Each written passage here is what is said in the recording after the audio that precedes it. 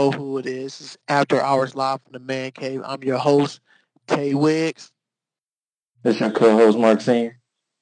First and foremost, we're going to get it started with the NFL.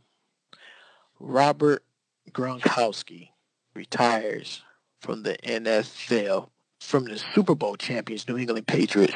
When you look back on his career, Marcus, what is the thing that you think that they're going to miss from him the most, coming from Gronkowski? I mean, I think that he was just a big, athletic, just strong body out there. I mean, because it's like no real replacement for Rob Gronkowski unless you're going to get another big guy that can, bench over 200, 300 pounds, can, run a 40 in a decent time, block, and catch. And, he was running people over for the Patriots.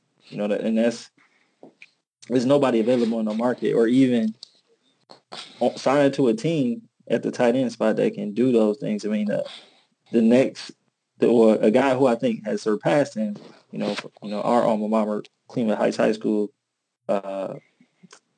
Mr. Kelsey. But he's not knocking people over. He's not running people over. He's more of a elusive tight end. He's big, he's fast, he's quick. And, he got good hands, but he is not as physically dominant as Rob Gronkowski. And I don't think the Patriots going to be able to replace that. They're going to have to look for other answers. Or I don't know where, but they're going to find something. They still got Tom Brady back there. Yeah, as you were saying about him, this was the Patriots going to miss about Gronkowski. We know he got drafted in 2010 in the second round, but he's picked 10th overall. He had 521 receptions in his career, 7,861 yards.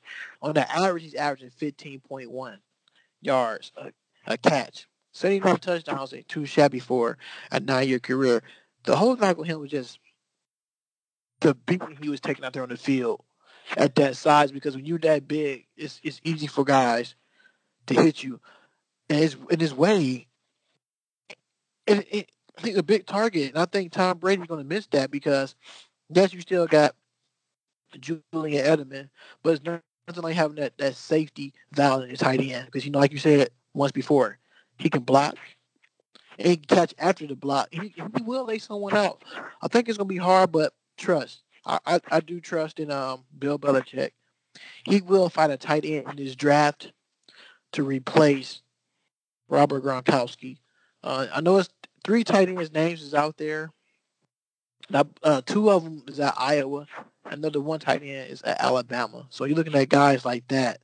What they're gonna bring to the table is going to be key. So the guy I was talking about from Iowa, his name is T.J. Hockenson. He's a 6'4" tight end, 251 pounds. So you're looking at hand size of 32.25. His 40 time is a 4.7. That's not too bad. Cone drill is a 7.2, but he bench press. He had 17 reps in the bench press. His vertical is 37.5. That's not bad. He's projected as number 1 tight end off the board. So you go to his counterpart, same school, as in Noah Fant, which is another piece that they can offer. His 40 time is a 4.5. That's kind of fast for a tight end, Noah Fant. And you're looking at what he can do as well too. He can go for the long ball, and he can block. That's key too for a guy his size coming to the next level. So when you're looking at these guys where Bill Belichick can pick up pieces from, you're looking at Noah Fant. He's 6'4", 249 as well. His vertical is 39.5. It's not bad. But the guy I really like taking into is Irv Smith from Alabama. 6'2", 242. His 40 time is 4.63. But the one thing I like about him is his upside. And he's a blocker. And he knows how to get out the blocks fast. So you're looking at those top 3 tight ends that Bill Belichick will find a tight end. I believe his safe bet probably will be Irv Smith from Alabama, just because I know Belichick and Nick Saban has a strong bond because they go all the way back to the Cleveland Browns days when Nick Saban was the Browns defensive coach, defensive coordinator. So trust me, believe that he'll find some way to get one of those players from Bama on that roster. So therefore, it's. huh? I say if he can do that, they can fill those other holes they got. Yeah, most definitely. But them kids from Bama, that tight end from Bama, he'll definitely, will appreciate a Tom Brady, even though Tom Brady's up in age. I think in that type of structure, offense, or system, coming from Alabama, he'll really thrive in it. And it won't replace Gronkowski, but, he'll, like plugging, like they're just plugging him into the system. I don't think he'll have any trouble. Yeah, I agree with that exactly because as long as Bill Belichick got a good offensive line blocking for Tom Brady, and you just get Tom Brady younger access, he'd be fine with that because that guy can sit back there and throw the football till he's up to 50 years old. That's if his body allow him. His father time catches up with the best of everyone. I don't care if you play sports or you're not active in sports. Father time catches everyone. I think it would be key where these tight ends would go because another guy that's not getting no love too as another tight end is Caleb Wilson from UCLA. He's also 6'4", 240. He's running a 4.5. So you're looking at there's some tight ends out there. This tight end class is deep. A lot of these guys are running in between 4.7 and 4.6 and 4.5. That's pretty fast for tight ends. They're looking like pretty much fatter wide receivers, and some of these tight ends got better hands on the wideouts. To be honest with you, so when you're looking at look at some of the tight ends in the NFL, like Jason Witten left the booth to come back and play for the Cowboys. He's a good blocker for once. He could get off the block, and he can get Dak Prescott more time back there in the backfield to get rid of the ball. And I think that's what Dallas is missing because last year the Cowboys tight end wasn't that great, and they couldn't really do anything how they want on the field. But to get Jason Witten back is definitely a plus. Plus to get a guy back with a high motor and a great locker room character was always great. So a lot of things are going on in the NFL, and we know the NFL draft will be here in about another 3 more weeks, and it's going to be a big one in Nashville, Tennessee. So we're going to go on and talk about the MLB season. Major League Baseball has a problem in their hands. How can they get more viewers? Why they got all their home openers starting in the Midwest? And the Midwest is still snowing. I always thought if they're going to have games or home openers for certain teams that have domes, you let them start some of their home openers and some of them teams don't. You can always make money because I look at it as whereas MLB can make money off fans in other cities because a lot of the baseball stadiums are not dome friendly or not warm weather friendly. So you got a lot of guys who coming from hot weather climate during their preseason stint in the grapefruit leagues and stuff like that, playing in Arizona and Florida. Then you got to come back and play in the cold. That's why some of these bats are growing rusty. Like when you watch certain games now, you got certain guys that normally hit between 289 and 315 are batting 0 for 7. And I would say the weather can contribute to it too because you don't get that same pop and feel off the baseball bat. Now, how you feel about some of these teams that play in these cold weather cities like a Cleveland, a Detroit, both Chicago White Sox and the Cubs? How do you feel about that? You think they should play somewhere that's hot first? Yeah, I definitely do. I think they should, like so what you suggested, maybe they start off the season on a road, in a warmer climate area or, places where they have a dome. Or they can, like they're already in training camp in Florida, in Arizona, and all these places.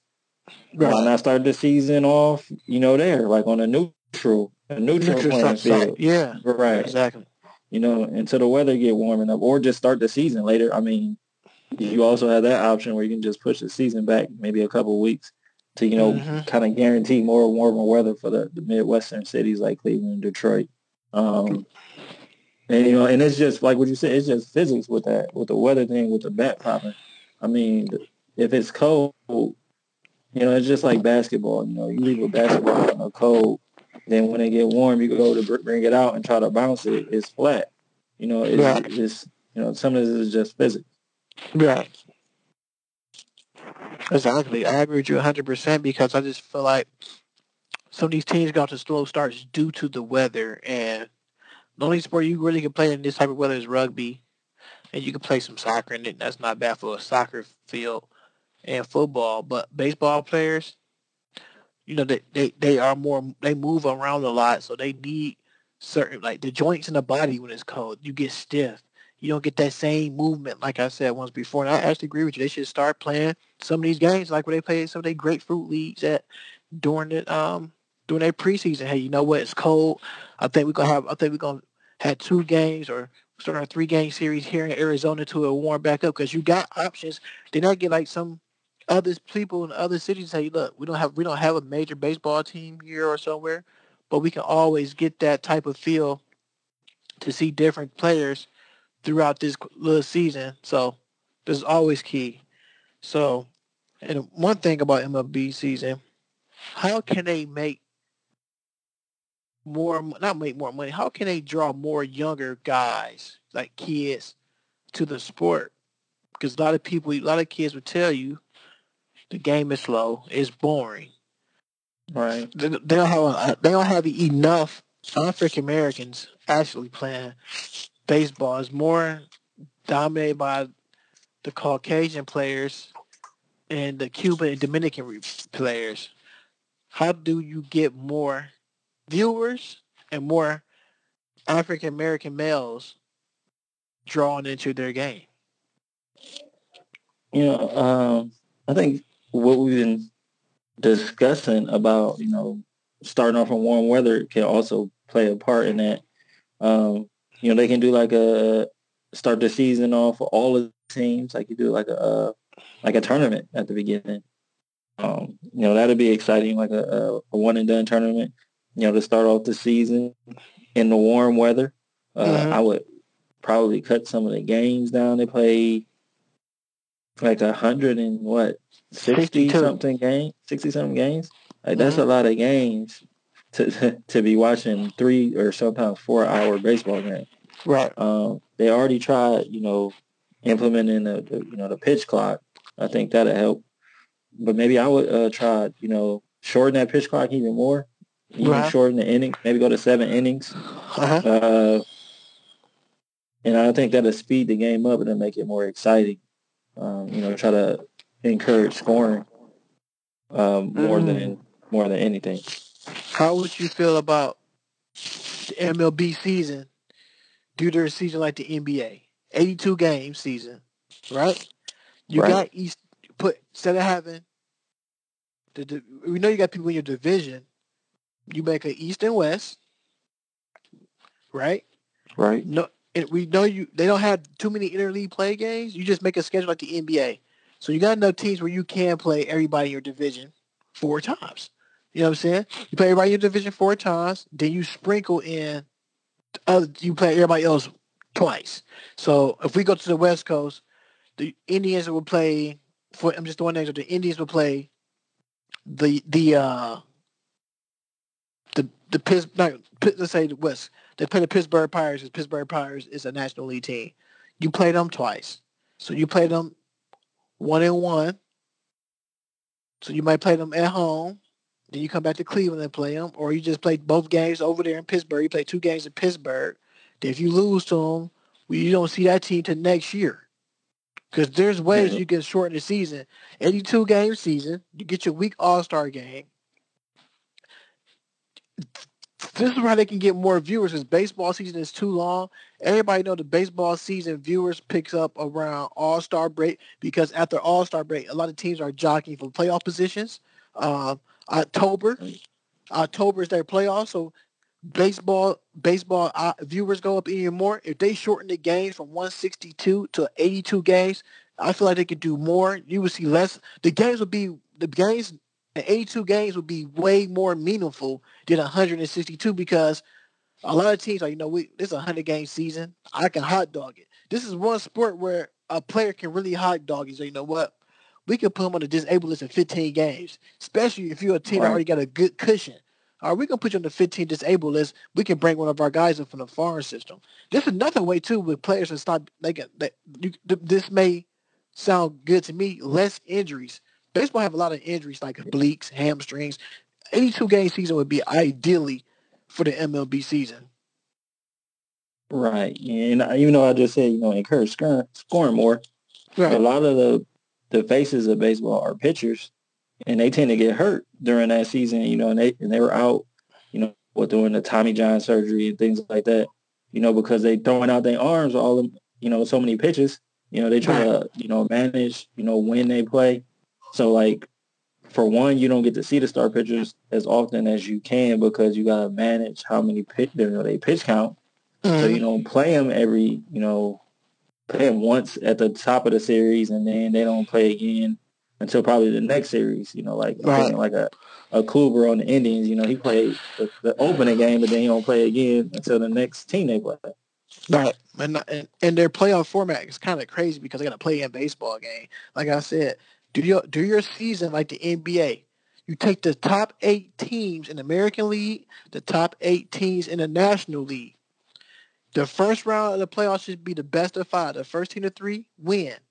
Your second round, you play your best of 7. Third round, best of 7. Then you play your National League championship and your American League championship, the best of 7. Boom, World Series. Because if you shorten it to 82 games, now within the playoffs, your team play an extra, extra 16 games. Now you at 100. You at 100 games. That's if some of these guys go to Game 7. You're gonna make that money more because guess what? People are like, I have to go to the baseball game. You will sell out more games too if you shorten your season. Tickets will become a little bit expensive too. If you shorten the game up, you can put more bodies into your seat because people look at it. I'm not coming to this game. Man, it's too hot today, or blah blah blah. So that's what I'm saying. You do their season like the NBA. I guarantee you, they will have a better revenue and attendance would be better, and they get more viewers with the younger guys. Push the season back, and where a lot of younger athletes can play the game. Have a lot of these baseball players come visit some of these high schools where some of these local talents play and get an eye for it. You want the younger guys watching the game because all the younger guys are flocking to football and basketball.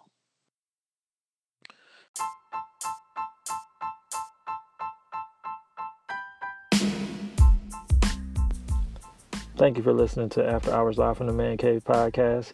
If you would like to hear more from me and my man Tay Wiggs, please go to your favorite podcast listener and subscribe to us. We are just about everywhere nowadays. We're on Stitcher, we're on Spotify, we're on Apple iTunes and Google Podcasts.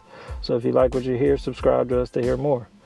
Oh, and before I go, please also hit up our Anchor profile page. That's anchor.fm/After Hours Live from the Man Cave. And click that little purple button that says support this podcast and help us out. Peace.